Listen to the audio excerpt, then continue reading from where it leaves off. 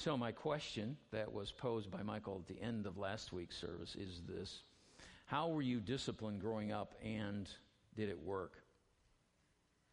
How were you disciplined growing up, and did it work? So I've asked 3 different people to share. If you would stand, and Michael's going to get you the mic.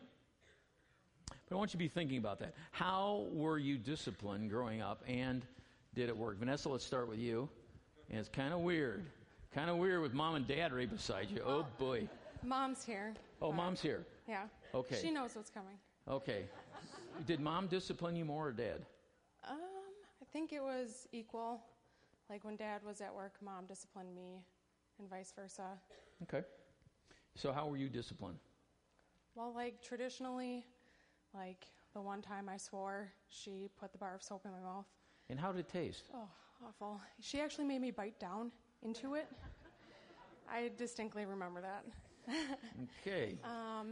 When I drew on the back of the car seat with my feather pen, she told me to stop, and I didn't, so then she took it away. She put it on top of the fridge so I could see it, but I couldn't grab it. Mm-hmm. But the one thing, well, she always told me that the truth would always come out. So if I would lie, that sooner or later it would be found out. That was one thing I remember. And then it was more of the fear of disappointment than actual punishment. Mm-hmm. Like when I broke my bedroom window, it was in the middle of winter and I had a friend over, and they told me not to play with the icicles outside, but they were so big, and I really wanted one. So I tried using a broomstick to get one down, and that didn't work. So then I reached in the snow and I grabbed a giant ice chunk, and I threw it at the base of the roof, and it was going perfectly until it went down and through my middle window. So I came inside, and Mom was like, "Did you play with the icicles?" And I was like, "Yeah." "Did you break your window?" "Yeah." "Go downstairs and tell your dad." And that was way worse than anything, because there was all the way down the basement stairs and into the workshop. And I was like, "I broke my window." And Dad goes, "Well, we're going to have to fix that, aren't we?" And then it was just kind of like silence, because I didn't really know what else to say. So it was more disappointment than, like traditionally being grounded and stuff and getting things taken away. But I think the disappointment stopped me from doing a lot of things that I considered doing as a kid and as a teenager and anything else. Very good. Thank you. Thank you for sharing. Good. Young, you come from a different generation, and oh yeah.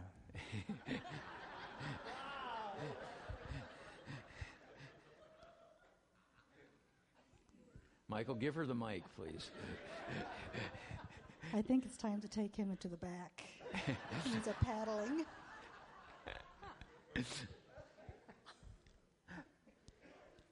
So, Young, how were you disciplined, and did it work? Well, my background is really different because, first of all, I was raised in a military family. My dad was in the Army.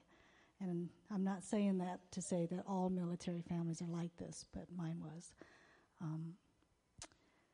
My dad was also an alcoholic. He drank a lot. So when I was disciplined, it was often during the times when he was not really himself either, I don't believe. I was disciplined in many different ways. Personally, I didn't feel like I deserved it all the time. But yeah, nowadays they don't do this so much, but back then I had the switch used on me. I had like a electrical cord, like a coffee pot cord or whatever used on me, the belt. I was beaten, but it was more because I think of the lifestyle that they led. You know, he just wasn't himself. And I've forgiven him for it. I love my dad dearly. He has changed over the years. He is definitely a good man now, you know. think he's probably forgotten a lot of the things that went on back then too. Because when I speak to him now, he acts like he has no memory of that. And I think how it affected me was I think I forgot a lot of things in my childhood. I don't remember a whole lot. But it did give me a healthy respect for those in authority. I do respect those that are in office, that are, policemen, teachers, all of them. I gave them my total attention, and I worked hard because of that, I think, as a result. But how it affected me also was I was determined that when I had my family, my kids, I would not raise them that way. And I don't believe I did. They got a paddling every once in a while. Some more than others.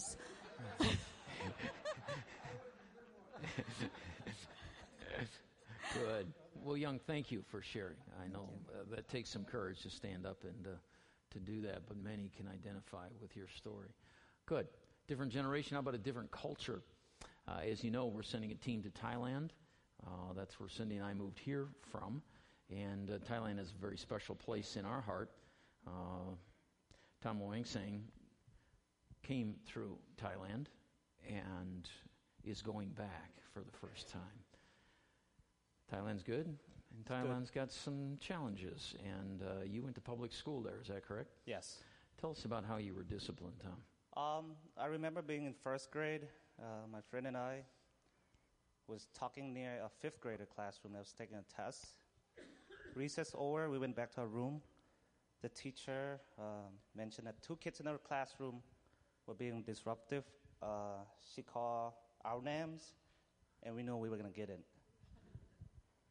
She called my friend first. He walked up to the classroom, faced the classroom, crossed his arm.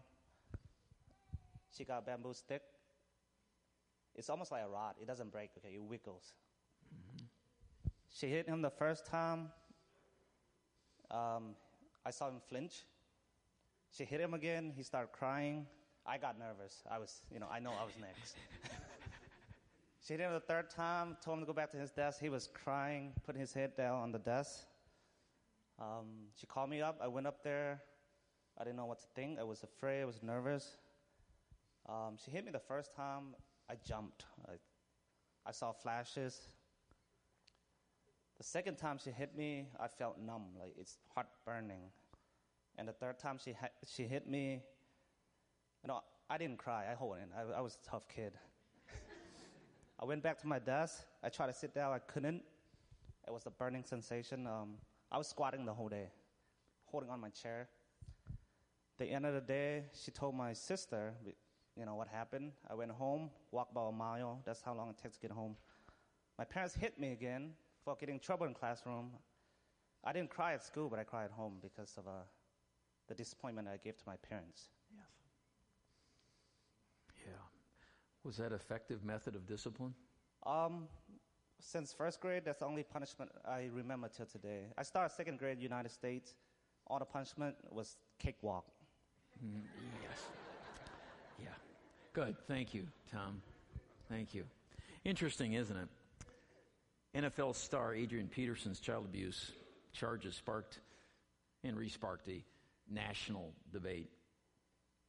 Is spanking or other forms of punishment child abuse? Or is it really effective methods for disciplining children? Peterson said that a parent's decision to spank their child is not physical abuse. Kenny Clark, first-round draft pick of the Green Bay Packers. You will appreciate him soon. Visited Lambeau Field last week, and he said, I was raised the right way. Got a lot of whoopings growing up. My mom kept me in line. My dad kept me in line. Interesting. He credits that discipline with getting him to where he is today. But around the world, physical discipline has become increasingly unpopular. Now, more than 50 countries in this world have made spanking your child illegal and punishable. Here in the U.S., roughly 2/3 of Americans still approve of parents spanking their kids. Roughly 2/3 of us. Even though more than 80 studies on spanking suggest there is no positive physical benefit to that kind of discipline. Instead, they contend the opposite is true. All of these studies, the research shows that inflicting pain and punishment, this is what the American Psychological Association says, it leads to increased aggression, antisocial behavior, physical injury, and mental health problems. This morning begins a two-part mini-series on discipline. This is a part of our series on building strong families.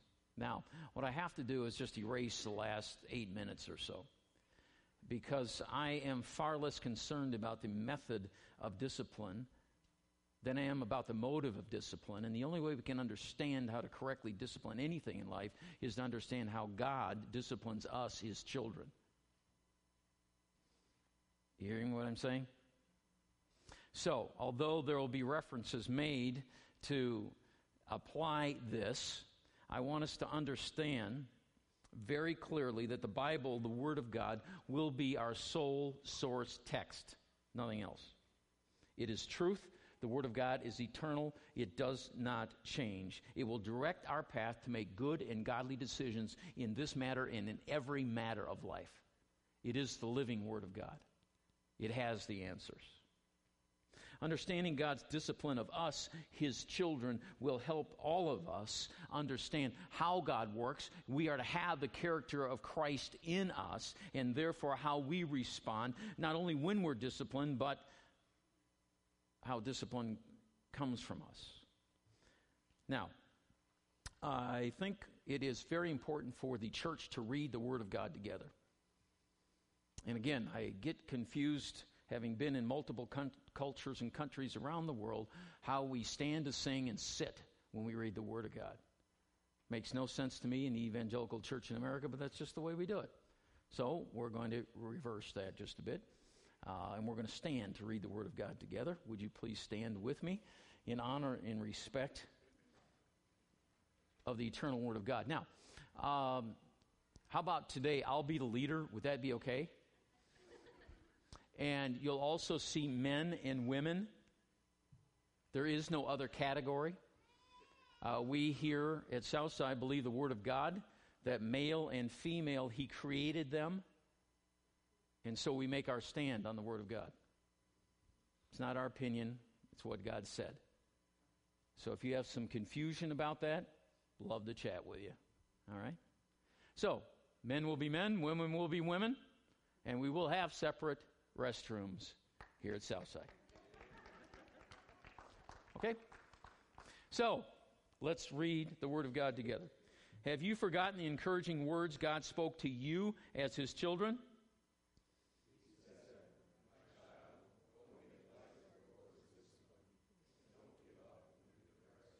For the Lord disciplines those He loves, and He punishes each one He accepts as His child.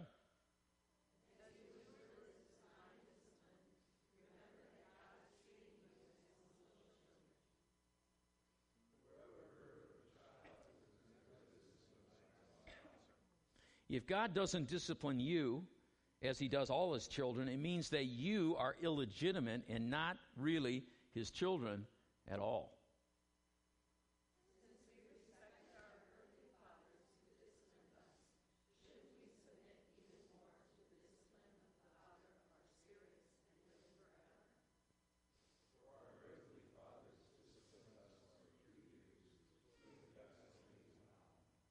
But God's discipline is always good for us so that we might share in His holiness.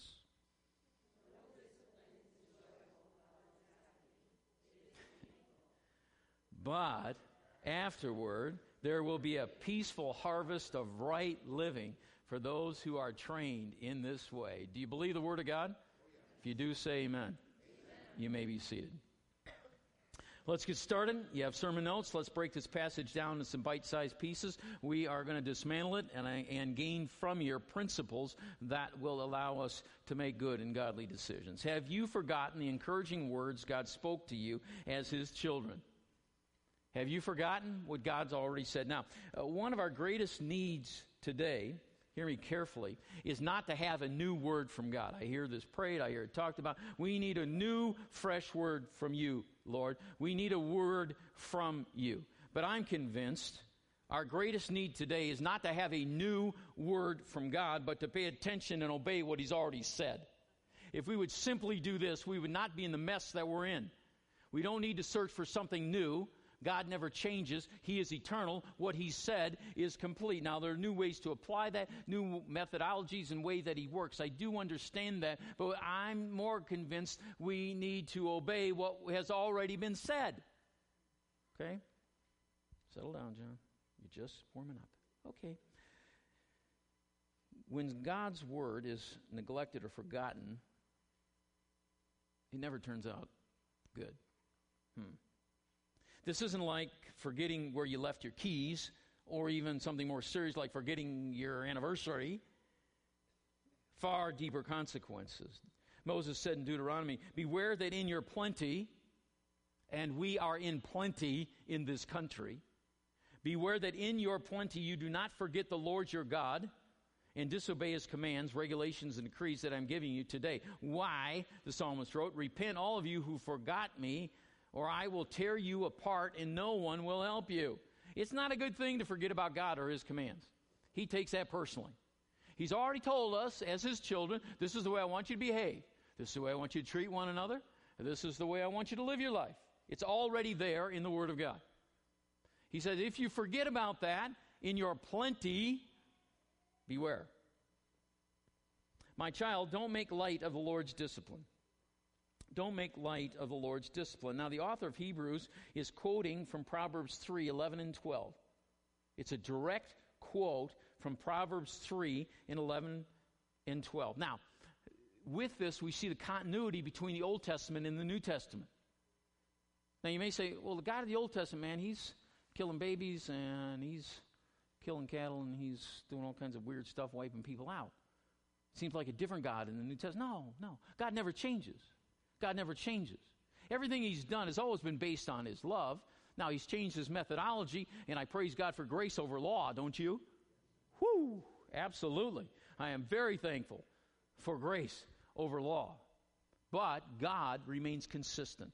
God does not change. Now, we are warned, don't downplay the Lord's discipline. How do we do that? Well, there's lots of ways we can do this. I'll give you two of them. We can become callous. We can become callous. If we become cold-hearted or lukewarm to what the Lord is saying to us through His words, God's discipline can often harden our hearts rather than soften our heart.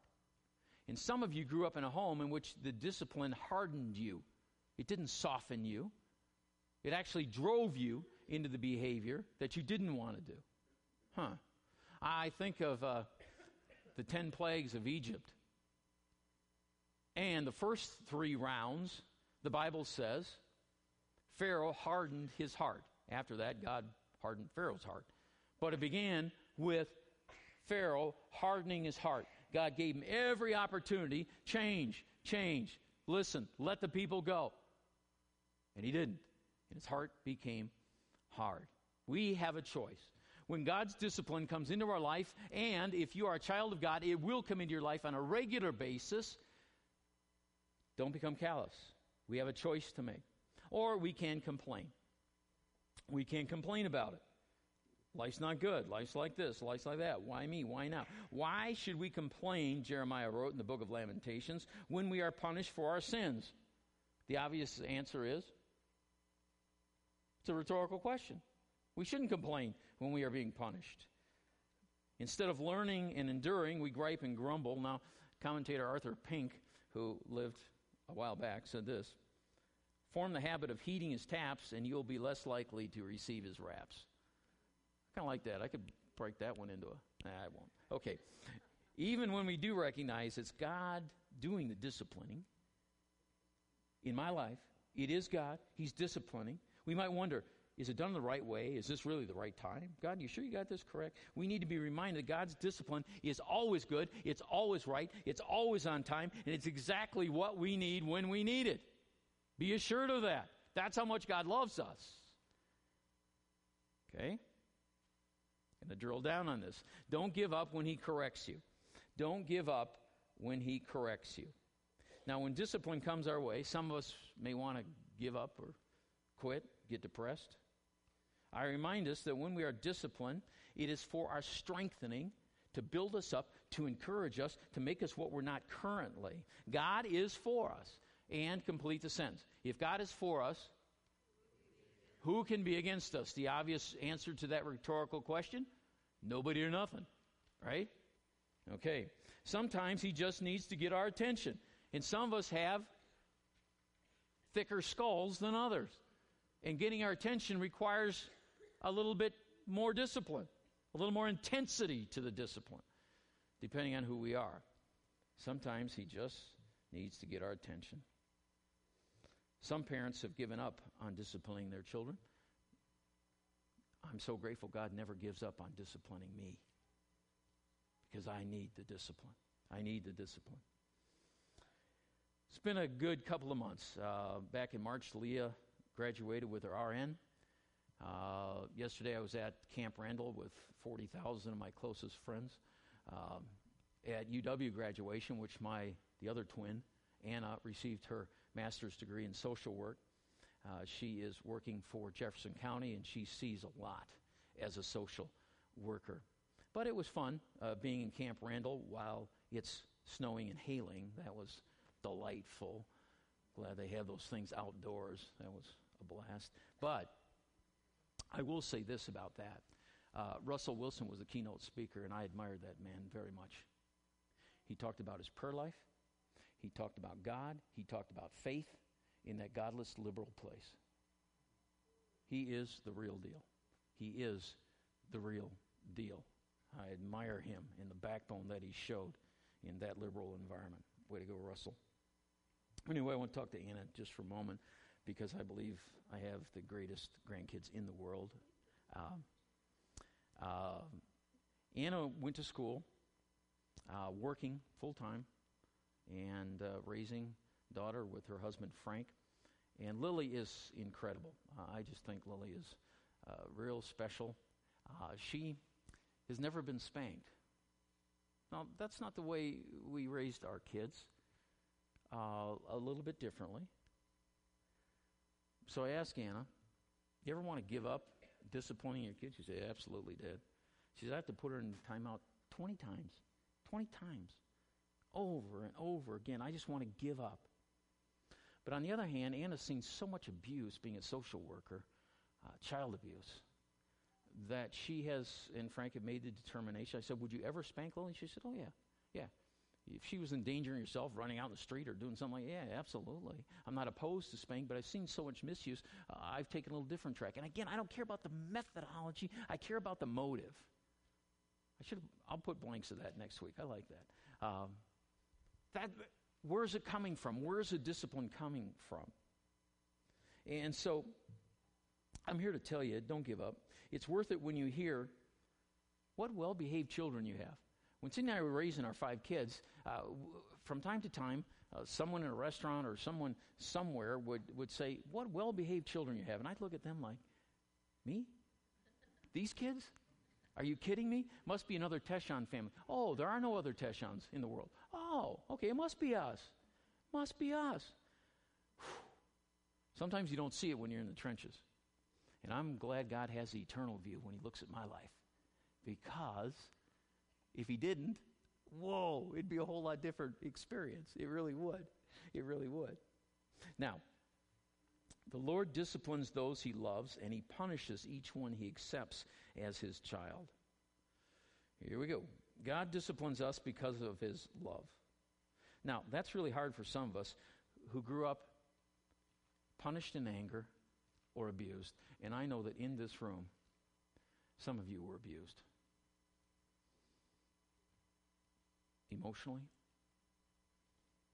physically, mentally, sexually. I know that. And God knows that. And it hurts. I understand that. But God disciplines us because of his love. Here's what Jeremiah continued in the book of Lamentations. Though he brings grief, he also shows compassion because of the greatness of his unfailing love. For he does not enjoy hurting people or causing them sorrow. I love that about the character and nature of God. He does not enjoy hurting people or causing them sorrow. Not at all. Many of us parents have either heard or thought, this is going to hurt me a lot more than it hurts you. And it does, doesn't it? Oftentimes, it does. Now, the child's not going to agree with that until they grow up and have children of their own. So that's part of the life cycle, right? But they'll get it eventually. A loving parent does feel a hurt when discipline of a child is necessary. God hurts when he has to discipline us. He loves us, and his discipline is done in love. There's no joy, there's no satisfaction that God gets out of disciplining us. No, not at all. But it's the understanding of the final result that makes it bearable in the moment. God's always looking beyond. See, the Lord disciplines those he loves. Let me say it another way. An undisciplined child is an unloved child. An undisciplined child is an unloved child because the Lord disciplines those he loves. Now, the Lord disciplines those he loves. The word discipline, paiduo, it's instructive discipline. In Judaism, a father was required to instruct his sons and daughters, teach them how they were to behave. This was a charge given to the father. This is instructive. It's on the positive side. Now, it goes on to say, he punishes each one he accepts as his child. Now, punish, mastigao, means to beat with a whip. Now, we don't like that picture of God very much. But it was a common Jewish practice. A couple of verses with the same word. For you'll be handed over to the courts, you'll be flogged with whips. Jesus said, you will kill some by crucifixion, you will flog others with whips. Same word that's used there. Now, God punishes each one he accepts as a child. God beats with a whip each one he accepts as a child. Now, this gets a little interesting to discuss, doesn't it?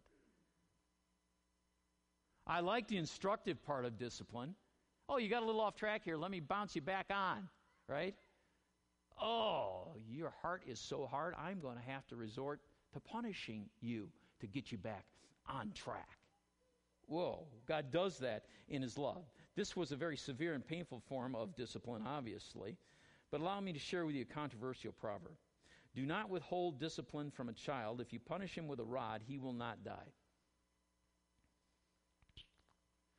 Now, we're here in America. Different cultures view this differently. Discipline around the world is as different as the country in which we find ourselves. But the Word of God never changes. The principles here work everywhere all the time. Now, many thoughts and emotions may surface when we read this verse. If you punish him with a rod, he will not die. In a recent year, over 56,000 children were reported abused or neglected in the state of Wisconsin. These children can more than fill every seat at Miller Park and are larger than the city of Sheboygan. In a year in this state. It's painful. Hitting a kid with a stick sounds like child abuse. And certainly it can be. So what's a phrase like this doing in the Bible?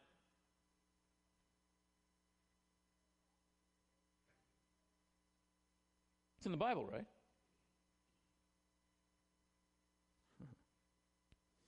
When we read the Word of God, we always have to put it in its cultural context and its historical context. We have to understand what is happening here in order to extract the principle that we can apply to our life. Because culture will always change. The Word of God never changes. So what's the principle we can gain from this passage of Scripture by putting in its both historical and its cultural context? So let's take a trip back in time when this proverb was given as counsel to parents. And it's there. It's in the Bible. It is truth. If you punish him with a rod, he will not die. Now, I'm grateful for the insights of Pastor Jeff Mannion in a book he wrote called The Land Between. It's really helped me understand this whole process. The proverb was written when most families received their livelihood, now we're going back 3,000 years, right, from either field or flock. Each new season was a life and death struggle for survival. If we don't do this, we're not going to eat. The laziness of one family member could be disastrous. If you decide that plowing feels like it's too hard, you may go without bread. You decide to sleep in a few mornings when the grain is ripe, and you might lose your entire crop to locust or to hail. These things would get even worse because fewer family members meant a smaller workforce, and so everybody had to work together just to survive. This was an unforgiving world 3,000 years ago, with heavy consequences that required a unified family in order to survive, much less move forward. You get the picture? It's not quite like that in America in 2016. Not quite. In the world of Proverbs, massive amounts of responsibility was delegated at a very early age. And now we got so many 30-year-olds living in the basement. Oh, boy, don't get me started. David was anointed by the prophet, who? Samuel, to be the next king of Israel. After looking over all 7 of Jesse's sons, he asks, you got any others? Father responds by saying, yeah, I got a young one. He's not home right now. He's watching the sheep. Now, young David was thought to have been about 13 years old when this passage of Scripture was written. Imagine a junior hire guarding a major portion of the family's net worth. Now picture your 8th grader managing your assets, and we'll get a good glimpse of what was happening in this passage of Scripture. How many of you allow an 8th grader to manage your assets? But that was the charge given in this context. If your family's depending on field and flock for food and clothing and to survive, and your child is careless on the job, you have a serious problem, and it's a family problem, and it could be disastrous. Now, proverb parents would work diligently all their lives. And when they got to the end where they couldn't work anymore, they would hand the management of all of their belongings over to their sons. If the boys were careless or lazy, mom and dad might spend their old age in poverty. So they wanted to make sure they drilled in a work ethic into their boys that included taking care of them when they were older. This is the way that things were done.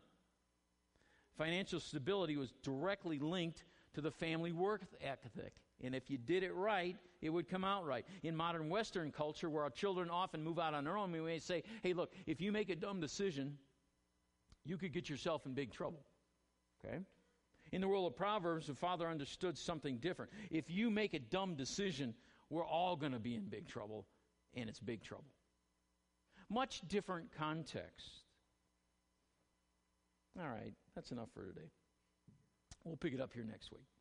Now, what I'd like to do is make sure you understand what the Scripture is saying. I'm at this point, your commentary or your past, and I understand we've all got a story here, but I want to make sure we're understanding what the Bible has said so far. Do you have a question about what we've just talked about?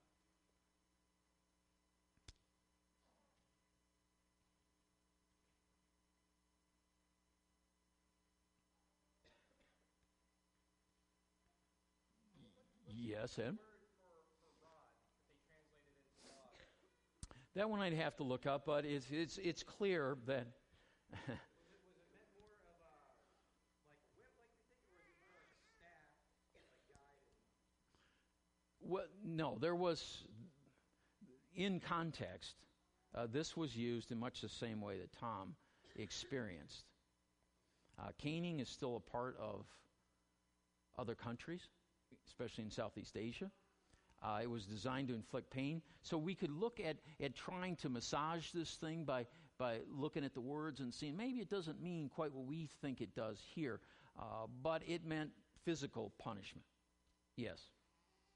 Now, understand, when we look at the book of Proverbs, please understand this, is not a book of promises. Be very careful when you read the Bible. Book of Proverbs is filled with general observations about life. And sometimes we'll say, that's God speaking to me. And it is. And I praise God for that. But these are not guarantees that this is going to happen. And I'll jump right on Proverbs 22. Train up a child in the way he should go, and he's old, he will not depart from it. I have seen Christian parents and their kid crashed right into the ground. Never turned back. Never turned back.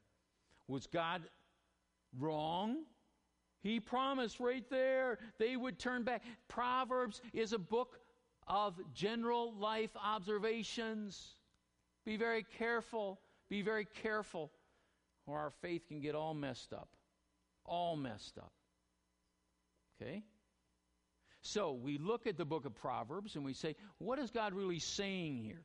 If we understand the culture and context of the necessity for being very serious about our discipline, and I think parents should be just as serious today about disciplining our children, the methodology can change, but the motive never can. Good question. Good question. Jeff, your assignment for next week, I want you to get on that Hebrew word, and I want you to get a hold of Adam. If it's anything different, let me know. Okay? Jeff's our resident Hebrew guy. Good. Anybody else? Question?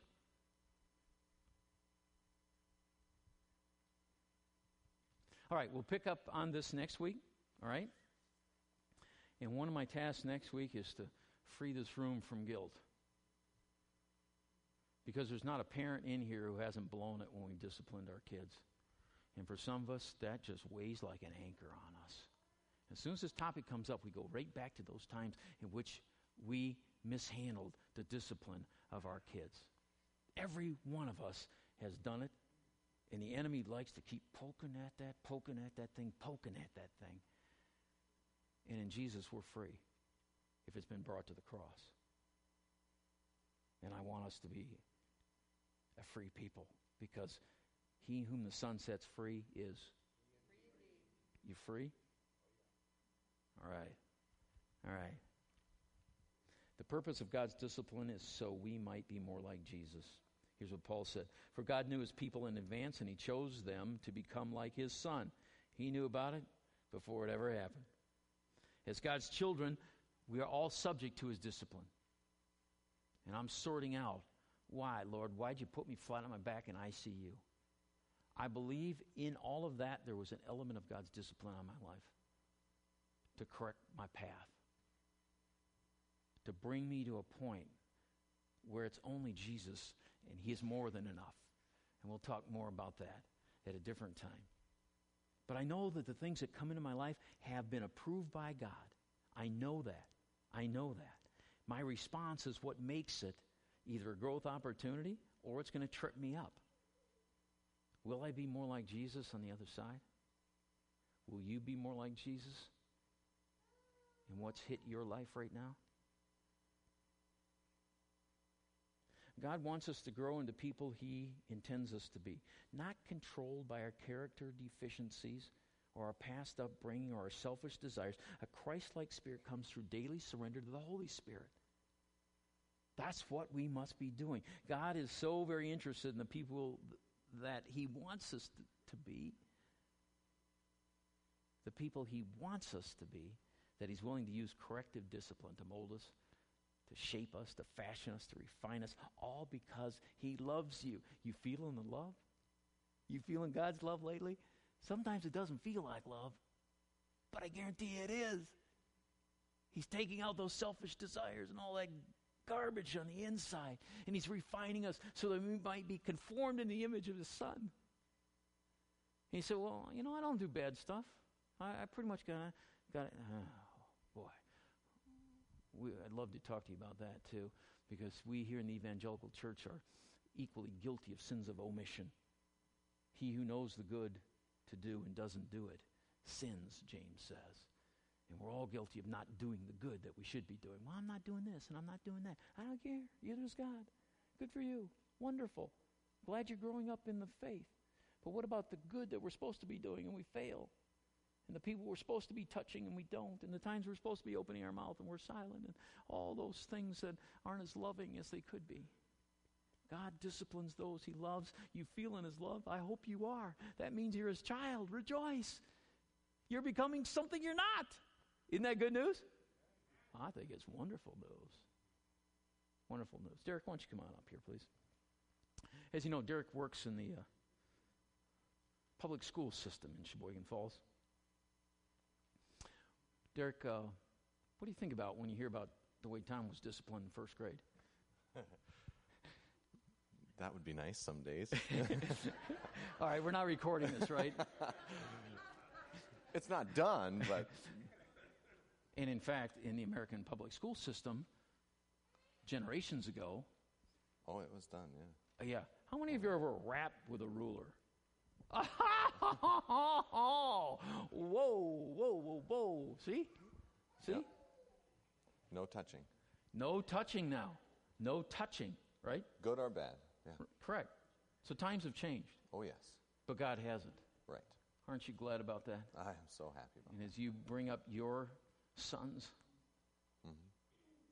discipline is a challenge, isn't it? it. Every day it is, yes. And we've talked about that. Oh, yes. And it's sometimes heartbreaking, isn't it? It certainly is, yep. But you as an elder here, you want to do it right, and I really, really appreciate your heart. Yes. God has given us so much. Do you agree with that? I do agree. Yeah. Yes. It's good to give God something back, isn't it? It sure is. Because he is good. Tell us about that, would you?